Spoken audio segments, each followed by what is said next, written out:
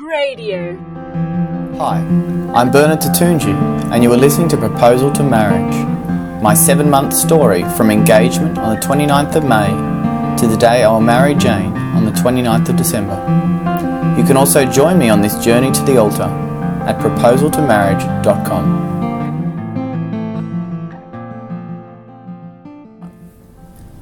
Part of my work is in the area of marriage and family, so I've long seen the importance in undertaking a marriage preparation course. I realise that some engaged couples, and most often the men, can think it is a bit of a waste of time, but I've never really understood that logic. After all, we put years of education into the field we desire to work in, we undergo courses in personal areas of interest, we read self-help books by the millions, but yet when it comes to marriage, the largest single investment of one's life, we think, no worries, it'll be right. Being in love and being engaged is a wonderful thing, but all this newfound joy can give a false sense of reassurance that the mere feeling of being in love is what will keep a couple going for 50 years. Even a young couple who are active in their faith and have the right idea of what marriage is about are not completely prepared.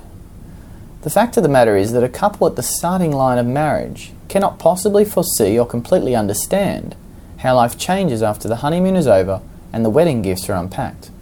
And I willingly put myself in this category. These past 3 months of engagement have been lesson after lesson. It can be too easy to ignore discussing what marriage will be like and instead hide behind the fun of being together and planning a wedding and honeymoon. Putting time aside to think about the vocation of marriage is without a doubt the most foundational and important task an engaged couple needs to put on their to-do list. Some of the goals of marriage preparation include helping the couple recognise the need for good communication and examining the level of commitment needed for marriage, and further added in a Christian context, understanding what the sacramental nature of marriage is and the Church's vision for life and love lived out in sexual morality. However, marriage preparation is not about the couple sitting through a lecture of what they should and should not do. Rather, the idea is for the program to allow space for the couple to discuss questions and think through issues themselves that they may otherwise overlook. It also gives them the tools to prepare for what will be needed to love rightly in marriage. I sometimes wonder if the individualism that is seen in weddings today, i.e. it's our special day, is a part of the dislike for marriage preparation courses which are built on receiving the wisdom of those who have gone ahead. There were a few options that Jane and I could have chosen for our marriage preparation, including courses given in large or small group settings and over weekends or weeknights. We decided to enroll in a program called Smart Loving, which looks deeply at the sacramental nature of marriage through the lens of Pope John Paul's Catechesis on the Theology of the Body. They offer the program in various size formats, so we opted for the individual couple-to-couple mentoring, which runs over 6 weeknight sessions in the mentor couple's home. We are now into the program, and it certainly has not been a casual chat over tea and cake, although our mentor couple have been kind enough to supply both the tea and the cake.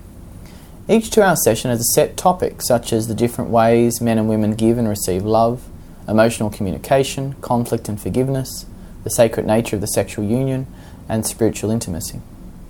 The actual evening involves input from our mentor couple, a short DVD by the directors of the program, and space for us to discuss and work through set activities. Then, during the week, there are more activities to be worked on. This certainly is an investment of time, but one that Jane and I can already feel is bringing about very positive results in our relationship and our discussions about married life. Once we have completed the course, I'll be sure to fill you in on some of the insights we've taken from this valuable opportunity.